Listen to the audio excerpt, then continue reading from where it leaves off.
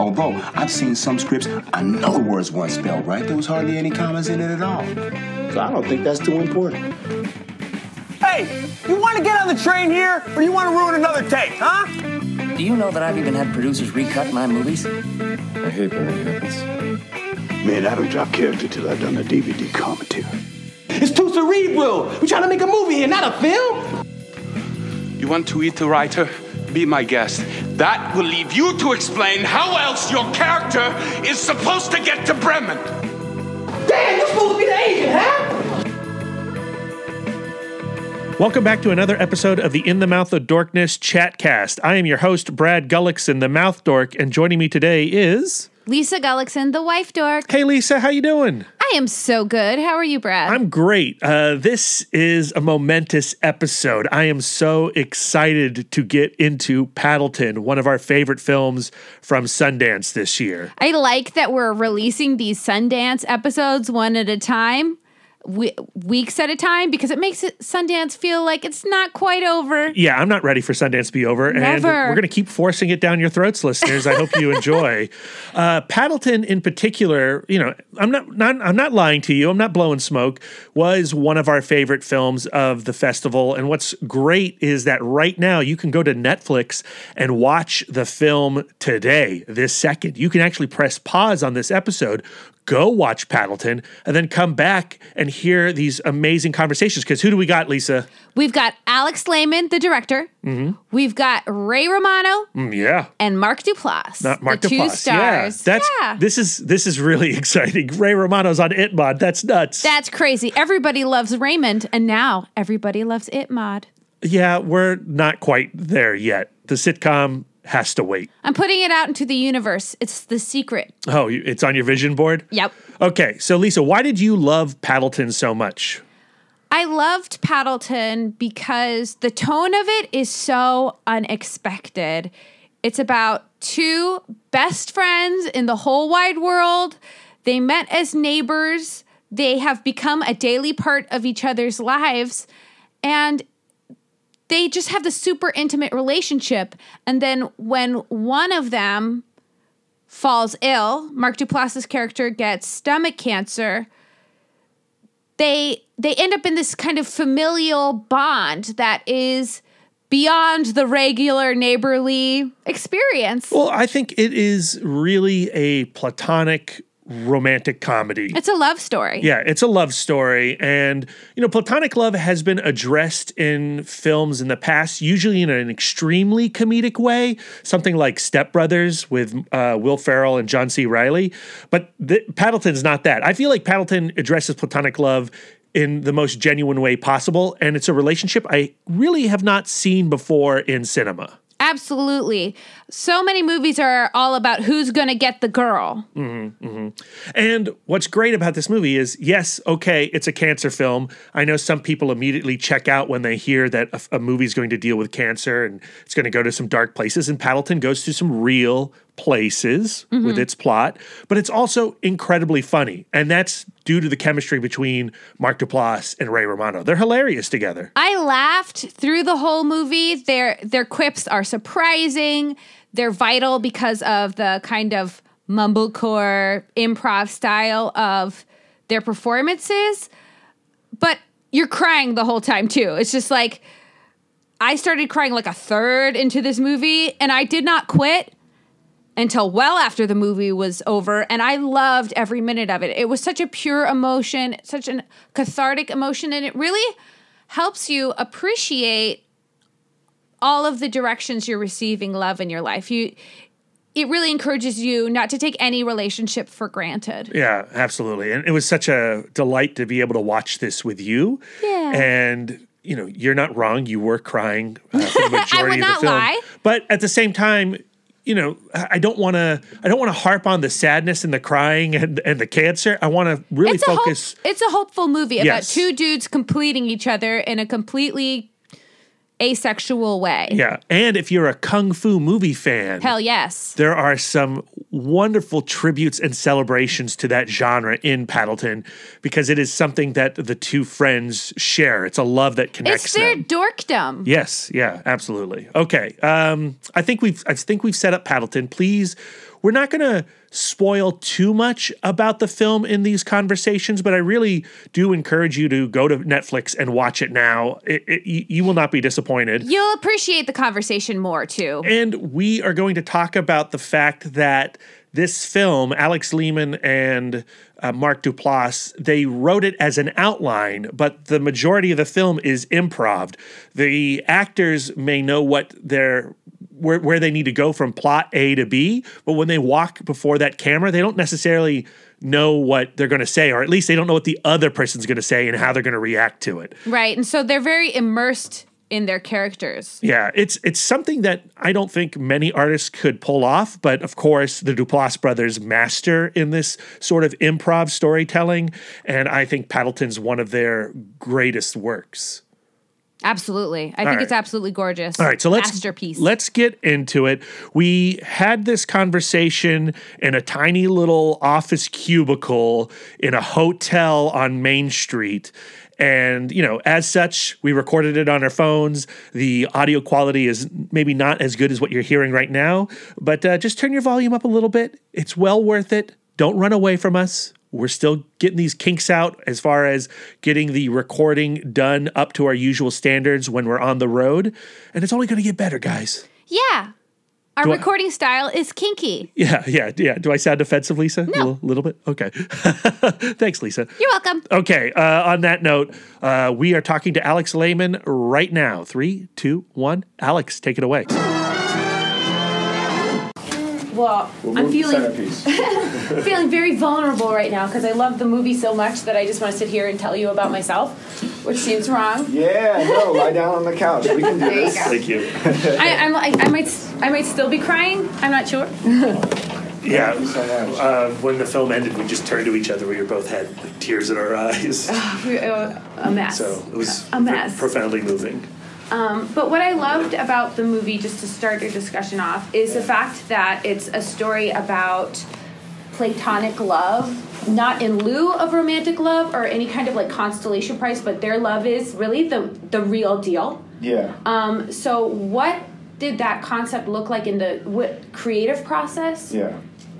Well, yeah, I mean, and just going off of what you said, this is a story about a couple strange guys, that are a little quirky, they're misfits.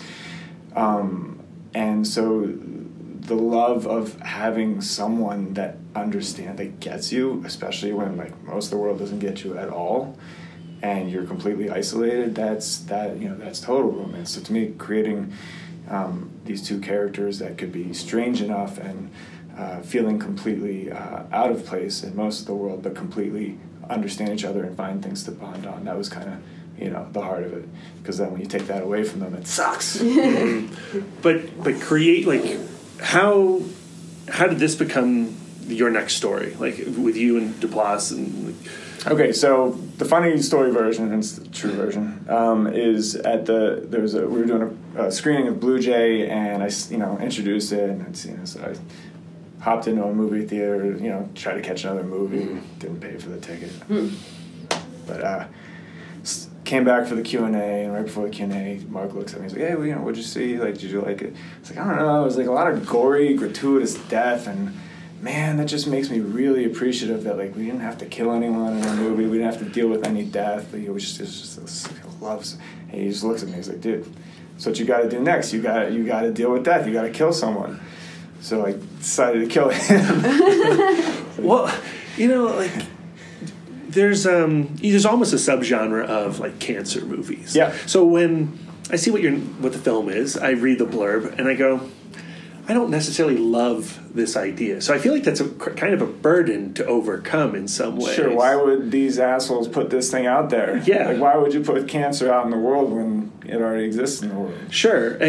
But also using that as this this final bond between these two people, so they can finally get to, right. You know, I don't want to spoil anything, but what they get to be able to say at the end of the movie. Sure. So I guess, I mean, you know, you go, okay, I want to kill Duplass in my next film. Why this method? Because you know, I would say, even though, you know, we can talk about it as a cancer movie, but it's not. I mean, it's a love story. It's about letting go, and I think that the facing a fate that you can't overturn, and then to still have to actively make a choice puts the burden of letting go. It just exponentially, you know, the burden and the choice grow exponentially when it's, you know, when it's in your hands like that, even though it's inevitable. And so it forces the character to let go of the one thing he wants just a little bit sooner and a little bit more decidedly than you know, crossing the street and getting hit by a car. Mm-hmm. So that's you know, I would say it's about that. But it was always just about building this special relationship and then, you know, forcing it to go away in a way that we could appreciate what it meant, and that they could appreciate what it meant. Yeah, I really appreciated the dynamicness of Ray Romano's character, because he starts out the movie as a person with a lot of limitations and a lot of rules and a lot of anxiety about how he expects to be treated and how he expects to interact with the world. So what was it like working with Ray Romano and building that character? Yeah, I mean, we understood what that dynamic needed. We knew that we needed to create that loneliness and that sense of isolation, and he sent this really great email in prep that was like this crazy, long, and beautiful backstory to his character. Stuff that we knew we were never going to be able to include.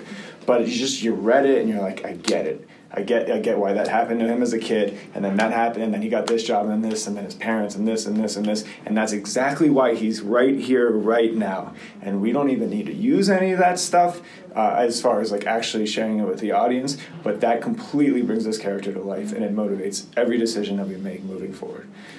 Do you know that he's going to bring this to you? Like, or did he just show up with his backstory? What happened in prep while we were still developing not even a script, right? I mean, you guys, I don't know if we should touch on that. Sure. It was not a full script. It was a treatment that we expanded over sessions of, you know, Mark and Ray and I sitting down and just kind of throwing out ideas and talking about what the scenes meant to us, and every now and then coming up with a gag or something and building out the story from there. I'm fascinated by how, you know, your films have worked, how the Duplass brothers bring their films to fruition. It seems also really terrifying because you're collaborating with people and you're like, okay, I want Ray, Mark's coming into the film, he's building his own backstory, but what if you don't dig on that backstory? Yeah, I mean, if on Ray's backstory, you're saying? Yeah. I mean, if it didn't make sense, I think that's a conversation we could have. That would be scary, because then it would feel like maybe we're not making the same movie. But you were comfortable that wasn't going to be the case?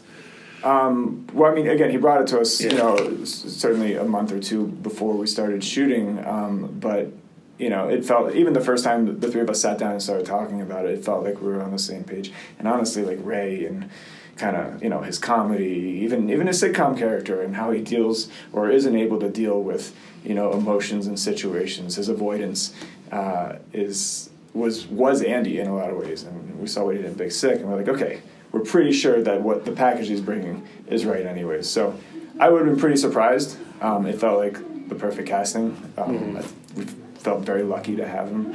But sure, I guess if he came out with some like crazy backstory of the dude's a circus clown and he's actually, you know, he goes to strip clubs on the weekends, I'd be like, okay, rewrite, page one rewrite. But it seems to me like this process is just so more permissibly collaborative, where you're not going in and going, well, this is my movie and this is my voice, and 100%. No, you need. Yeah, we all brought so much to the table, and just kind of like, you know, the form was you know, we were constantly molding it, and then even in the shooting there was tons and tons of improv. We were never going off of hard scripts. Even a couple scenes that that were scripted out, it was like, all right, we needed to kind of script it out just to make sure as filmmakers that we were confident that we knew what the scene was. Now let's forget all the words and let's try some stuff. And now we got an extra like 20 minutes. Let's explore some stuff. Let's throw some jokes out. Let's, you know, come up with some new jokes. Let's explore maybe an emotional tangent and see if that works. That's all stuff that you get to do when you shoot simply, right? Like we're not like doing crazy crane shots and everything. Right. We're spending all of our money and our time on the faces and as much cross coverage as possible, and you know, getting all the options, which in post means you're dealing with a ton. Yeah, so that's what I wanted to talk about is, you know, stitching that all together. You know, you're it's like in editing you're writing another screenplay again suddenly. Yeah. And you worked with Chris Donlan on that. What was that like? Chris Donlan's the shit. He's amazing. Yeah, I mean, you know his name, so I assume you guys are fans of a lot of his work. Yeah. And he's obviously done traditional editing, and he's done a lot of Duplass editing as well. No, Chris is a wonderful guy. But it wasn't just Chris. You know, I'd give a lot of credit to the producers. You know, Mel Eslin, Elena Carruthers, and Sean Bradley. They were, you know, they're all there to really help, you know, as sounding boards and creative input to really make sure that we do mold it the right way. Especially when, like, my version, I think, would have been, like, 8 hours long. I'm in love with these characters. I created these characters. I don't want them to die. Let's make the movie 8 hours long and end it right. No, do it 24 style and just do an hour an episode. Oh, that's great. Real time. We would watch it. Yeah. You know, that's the thing. It was like watching the movie because you're falling in love with these characters, and like, you know, it's building to something. Mm-hmm. So I feel like getting that edit right, getting the time you have. I mean, it's a pretty quick movie. I mean, it moves. Mm-hmm. So in that editing process, you know, what's your comfort level at the beginning of it, the middle of it? Like, when do you know you go, okay, I've got this movie, or do you already figure you have it? There are scary moments in the middle, for sure, where you know, you don't quite know. But that's where you trust the really smart filmmakers that you bring in to watch it and give you, you know, their feedback. Because, I mean, any movie that you've filmed, that you've, you know, worked with for so long, like, you don't have that same perspective. You can't step back, or at least it takes a while to step back. But especially something like this, where, you really can go in so many directions. It's about getting smart filmmakers who can tell you, I'm not vibing with these characters until X, and then we go, well, shit, then I guess we need to get to X a lot quicker, or like as much as, you know, that other you know, lead up to the ending is artistic and great, it just doesn't make me feel satisfied as a person. So it's a good film, but it makes me mad at the filmmakers, and I go, okay, great, so we'll just kind of give you a little bit more of this, and because finding that non-saccharine but non-melancholic tone at the end is, you know, I don't know, nearly impossible. It feels hard, for sure. Yeah. But clearly not impossible, because it was wonderful. Yay! Did you get to shoot more or less chronologically? Yeah, we did get to shoot more or less chronologically. There were a couple scenes that we couldn't, but it helps, obviously, with the improv, because then you can chase story, right. Similar to documentaries, where you know, kind of like get to see stuff happen, you know, unfold in front of your eyes. So as much as possible, we do that. Yeah. Was there a moment in the story that you were the most concerned about nailing? Like, once I get this scene done, like, the film comes together. The last day of shooting? Yeah. Well, that's, I mean, I guess, clearly, yeah. Mm-hmm. Smart-ass answer. No, the diagnosis. Mm-hmm. Because we've seen that scene so many times, the you have cancer or whatever, and, you know, Mark and I were talking about, like, how do we make this interesting and entertaining, but still real, but, like, a little bit funny, a little bit gallows, but, like, not offensive, and how do you do that scene that's been done so many times? And then we kind of, I mean, you guys saw it, so, like, I think it works. We kind of figured out something that was just kind of in the middle. I talked to some doctors to just kind of, like, figure out, like, how much can we do? Like, what would you know? Where's the reality versus where's the reality, and what you are going to be willing to say, what you're reluctant to say, whatever. And, like, if someone insisted, you know, like, how much give is there? Yeah. And then, you know, and then the other thing. I mean, Mark is a very, very funny man, and he's wonderful in every way. But as funny, and I worked with him on The League. He's very, very funny. But like there were times when we'd be writing something, and then we were both trying to come up with a joke, and there were a few times where it was like, what are we doing? Like Ray's like in 3 seconds, Ray is going to bring something hilarious and way more Ray than either of us can ever do. Mm-hmm. So it was great. Like every now and then, like just scribbling like insert Ray joke here and just leaving it, which is like, you know, I guess it's lazy filmmaking. You just go, I cast a really funny guy. Like let him do the funny. That's not lazy. That is resourceful. Is what that is. Yeah. But I mean, it's the, you know, put the camera on the funny guys and let them roll. Right? Why that's why they're get there. in the way? Yeah, that's why they're there. Yeah. All right, so I don't want to leave without talking about the kung fu movies. Sweet. And how these two men can bond over this one entertainment. Where did the kung fu idea come in, and then the way you use those clips to track the narrative? Well, in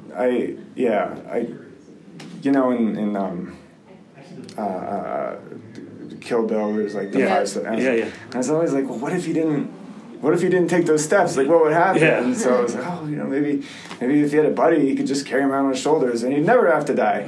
So there's like a movie, just a dumb movie I wanted to make for a while. Yeah, but it's like a beautiful metaphor. And it fits. It hit me one day, and I was like, oh my God, that's the not letting go of like the inevitable death thing. It's like, we got to put it in here. It's like their favorite movie now.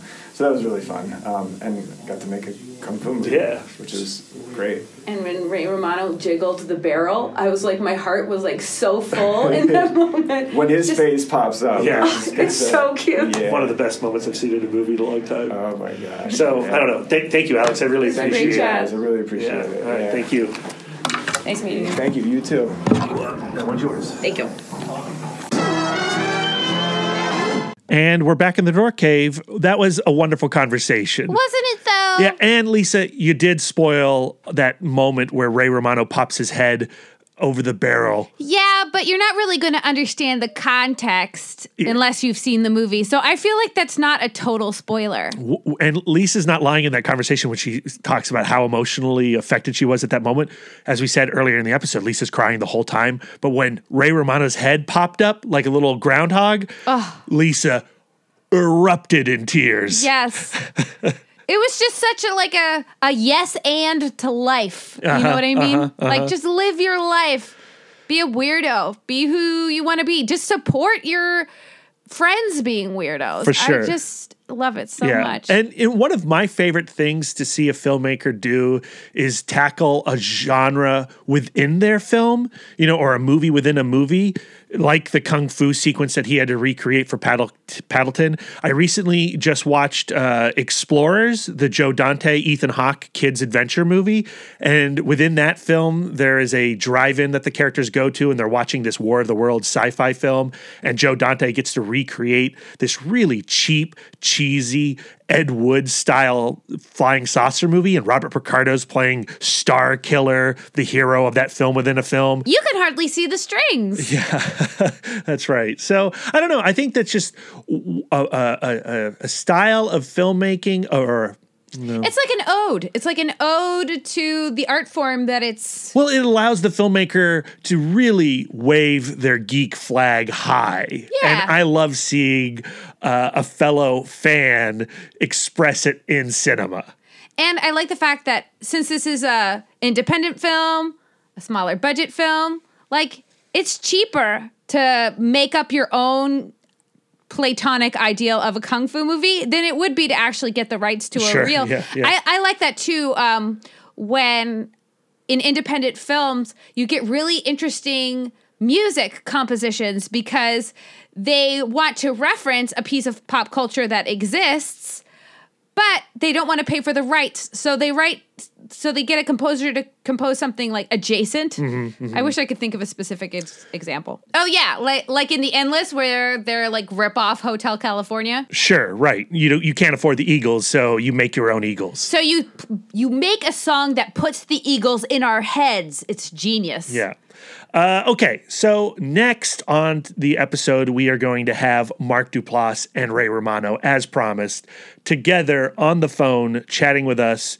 Again, the quality of audio, It's a little wonky. Because it's a phone interview. It's Skype, so it's a little tricky. But I think, again, you'll get used to it. Don't worry about it. Let it go. Stop being defensive, Brad. We got them on the episode. That's all that's important. That's right. What's great is that we have the opportunity to follow up on some of the conversation that we had with Alex Lehmann with his two actors. So we get to talk about Ray Romano's background that he constructed for this film. We get to talk about what it's like as an actor to be a part of this improv process. Well, with this improv process, using an outline, the making of the film is such a communal effort. Like we have interviewed a lot of writer-directors on the In the Mouth of Darkness podcast. And Humble brag. Humble brag.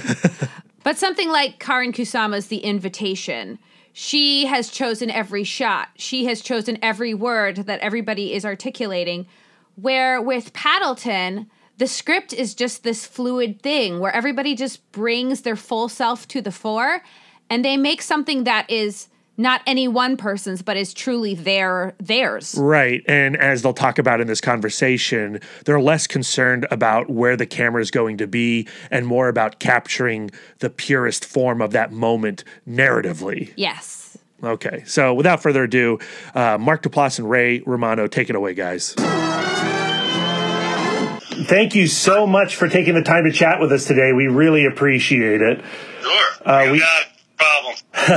We saw the film at Sundance and fell madly in love. We were both in tears at the end of the film, just gushing. I just found it such a beautiful ode to platonic love and how all kinds of love can be true and complete love. And I just thought that was just so wonderful. Well, thank you very much. We're our ideal audience. Where did you see it? What showing did you go to? Oh, we actually caught it at a P&I screening. Oh, nice. Which is great that you liked it, because that's the worst possible environment to watch movies. Great. That is true. So I guess where I wanted to start is, we talked to Alex, and he was saying how after Blue Jay, he didn't want to tackle death, or he'd just come out of a movie and he saw a bunch of gratuitous death. And Mark, you said, well, because you don't want to deal with death, you've got to deal with death for the next movie. Why were you pushing him there? I think I said that as a joke, but I think he was really into it, so we just went with it. And I think for us, the key to this movie was doing something that was in a similar form to Blue Jay. That was sort of a deep dive, two-hander, personal relationship story, but kind of taking it to a different level and exploring something a little bit deeper. So to Alex's point, that was something that was a little scary for him, and I thought it would be interesting for all of us to kind of go into that. But, the core of the movie for me at the end of the day is really, it's really about what it means to have a truly intimate platonic male relationship, because I just don't really see those on screen that much. There are sort of jokey bromances and things like that, but something that represents kind of the relationships that I have with my brother and my male friends, I haven't really seen it on screen, so that was a really a big goal of ours. For the more medical side of the story, what kind of research did you do, or did you have any kind of source material you were pulling from? Yeah, Alex did a bunch of that stuff, but, I also helped a little bit with it, and it was really, for us, more about getting the facts down of how this was done, as opposed to why it was done, because, needless to say, first and foremost, this is really a movie about the friendship first. And so we just wanted to make sure we understood what it did and how it worked. And that's really, that was really the focus, so that it could support the friendship storyline. And Ray, Alex was telling us that you came up with a pretty extensive backstory for your character. Why was that necessary for you going into this film? I just find it helps. I started doing that, about 5 or 6 years ago on any project. I heard Denzel Washington say it, so I thought, if I can be like him, he was actually giving that advice to young actors. He was saying, always write a backstory. and I tried it the first time, and another director once told me, yes, write a backstory, read it, and then forget about it. Just put it away and forget about it. But this guy was especially, I thought it was a little important to know how he got to where he was and what made him tick a little bit, and how lucky he was to have found the one guy that he can relate to. So, yeah, I did it. I showed it to Mark, and Mark said, whatever you need, just... Yeah. Well, I mean, that could have been dangerous. What if Mark was like, no, this is not Andy? Well, no, that's why I show it. I show it to the director every time, I say, hey, this is just for me. If you think it's contradicting something you think about what's going on, let me know. Yeah, I know. I want to know that, but seems to fit, right? Yeah, well, also, this was a different process in that there wasn't a script already written. We were creating and building the story and the characters together. So it sort of wasn't a question of, is it Andy or not? It's a question of, do we want this to be Andy? And it became Andy. So, Ray, this is your first time doing like a treatment style film. How was that for you? Just improving based on your treatment and based on the moment? Yeah, it was a little nerve-wracking.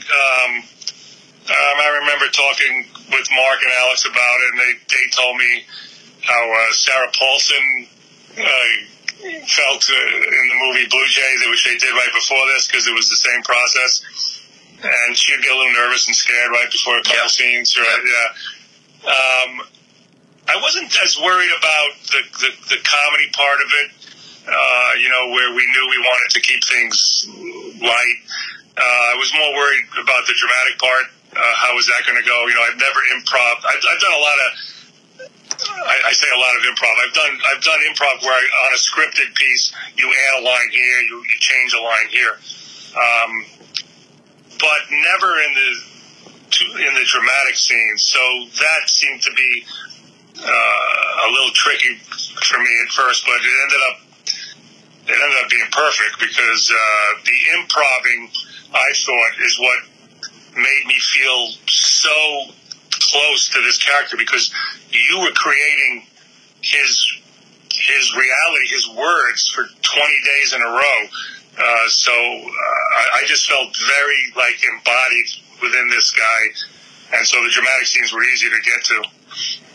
Initial trepidation aside, at the end of creating this character and making this movie, did you find that the improv style related closer to your work doing stand-up? Because stand-up is, you're writing, but you're also improving, and you're relating to a backstory, and the backstory is your backstory and how much of yourself you want to share. Did you feel a lot of cross-pollination in that creative process? I mean, just my style is very conversational. It may seem like I'm improving up on stage, but in that sense, it's the same, because that's what you want the movie to feel like we're just speaking extemporaneously. Mm-hmm. Yes. Yeah. And that's how I try to make it look on stage and stand up. But it's all written. The stand up is word for word the same night after night. Yes, I do change a few things here or there, but it's I'm not just winging it up there. But making it seem natural is kind of important in my stand up, and it's a good thing to be able to do, especially in this movie. This film, it lives or dies on whether or not the audience buys into this relationship. I mean, how did the two of you how did your two characters find each other? How did you work them out as a pair? Where did you build your chemistry from? Yeah, I mean, Ray and I didn't know each other before we got involved in this movie. We were sort of mutual fans of each other. And so part of the way you build that chemistry is through meeting up before we shoot, discussing the backstory, getting to know each other. another part of it is that we try to shoot the movie as much as possible in the chronological order of the film so that you yourselves are going through the same journey that the characters are going on.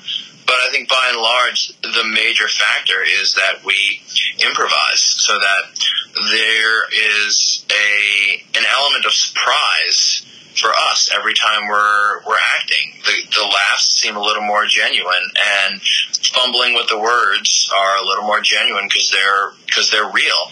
And while improvising can be a scary process, and you can certainly fall on your face if the scene's not working, when you get it right, I think it's a natural chemistry generator.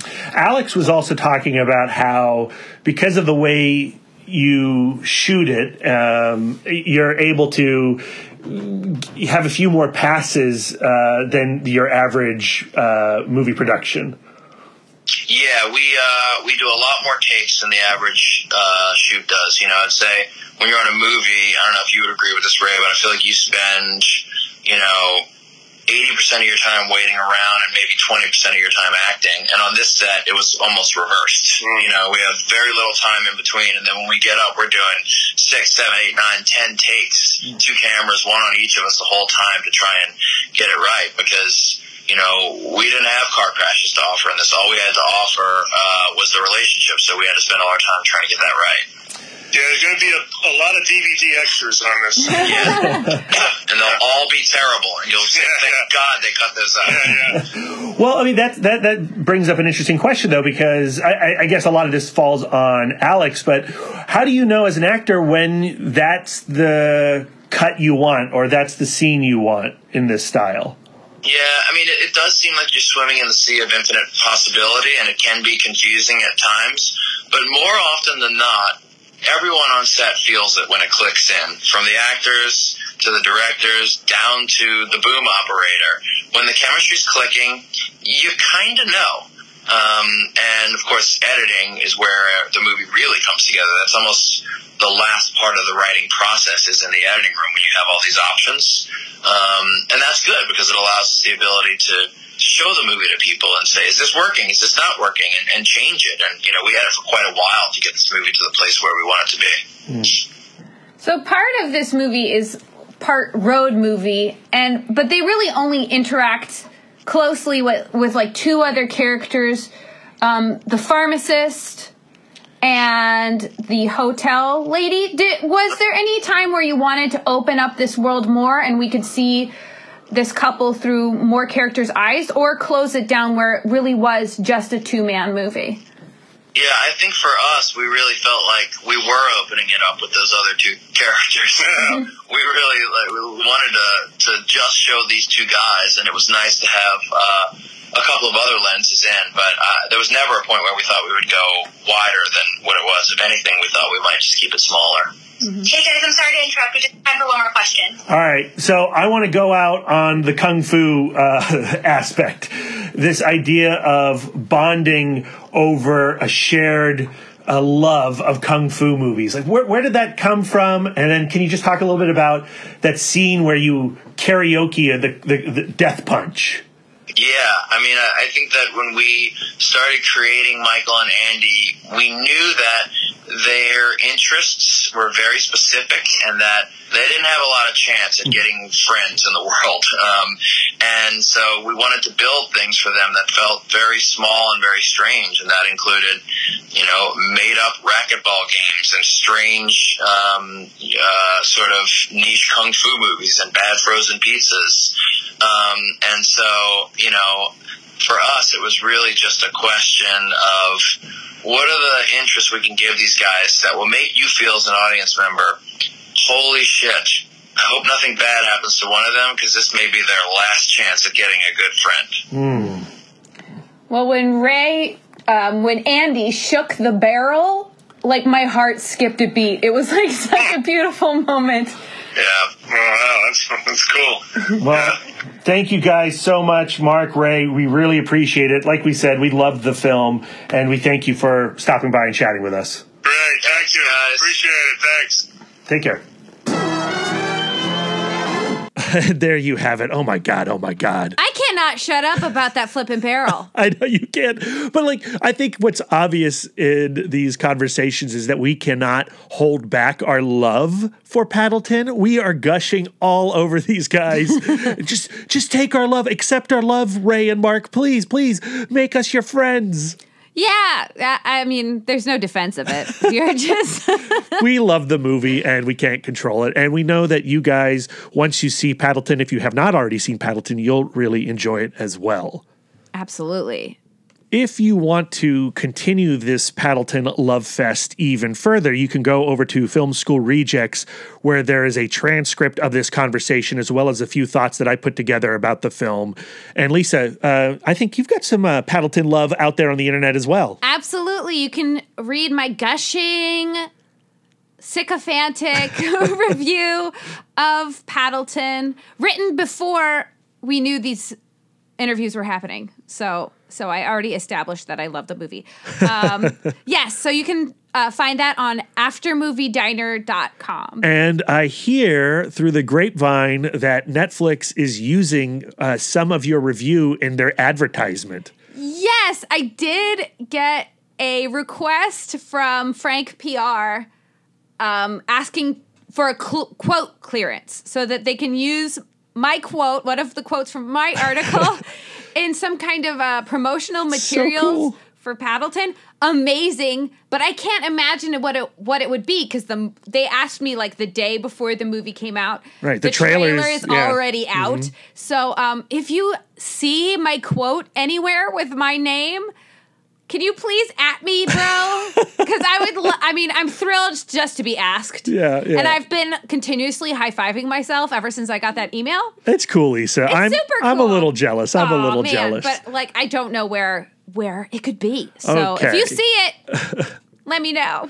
So the ItMod ChatCast is now on iTunes. You can download and subscribe us there. You can also leave us a 5-star review. Oh man, we'd really appreciate it. Yeah, we could use the love. We want to, we're in launching ItMod ChatCast into its own feed. It's like starting over all over again. So please like, subscribe, share, and rate and review us. Tell us how awesome we are. We need those words of affirmation. Yeah, we do. And you can join us back here next week where we'll have writer-director Dan Gilroy chatting up about his new film, Velvet Buzzsaw. And we'll also have a few mini snippets from our time on the red carpet at Sundance. And we'll hear from Rene Russo and a few of the other actors as well. Not Jake Gyllenhaal. Not Jake Gyllenhaal. We got cut off from Jake Gyllenhaal. We got to look at the very handsome profile of Jake Gyllenhaal from afar before they cut the interview. I almost reached out and grabbed him. I was like, I'm going to get you, Gyllenhaal. Oh, my goodness. But then I'd be in jail not chatting to you today. It's good that you're not in jail. Yeah, I think so. All right, guys. Until next time, take care. Goodbye. Visions are worth fighting for. Why spend your life making someone else's dreams? The end.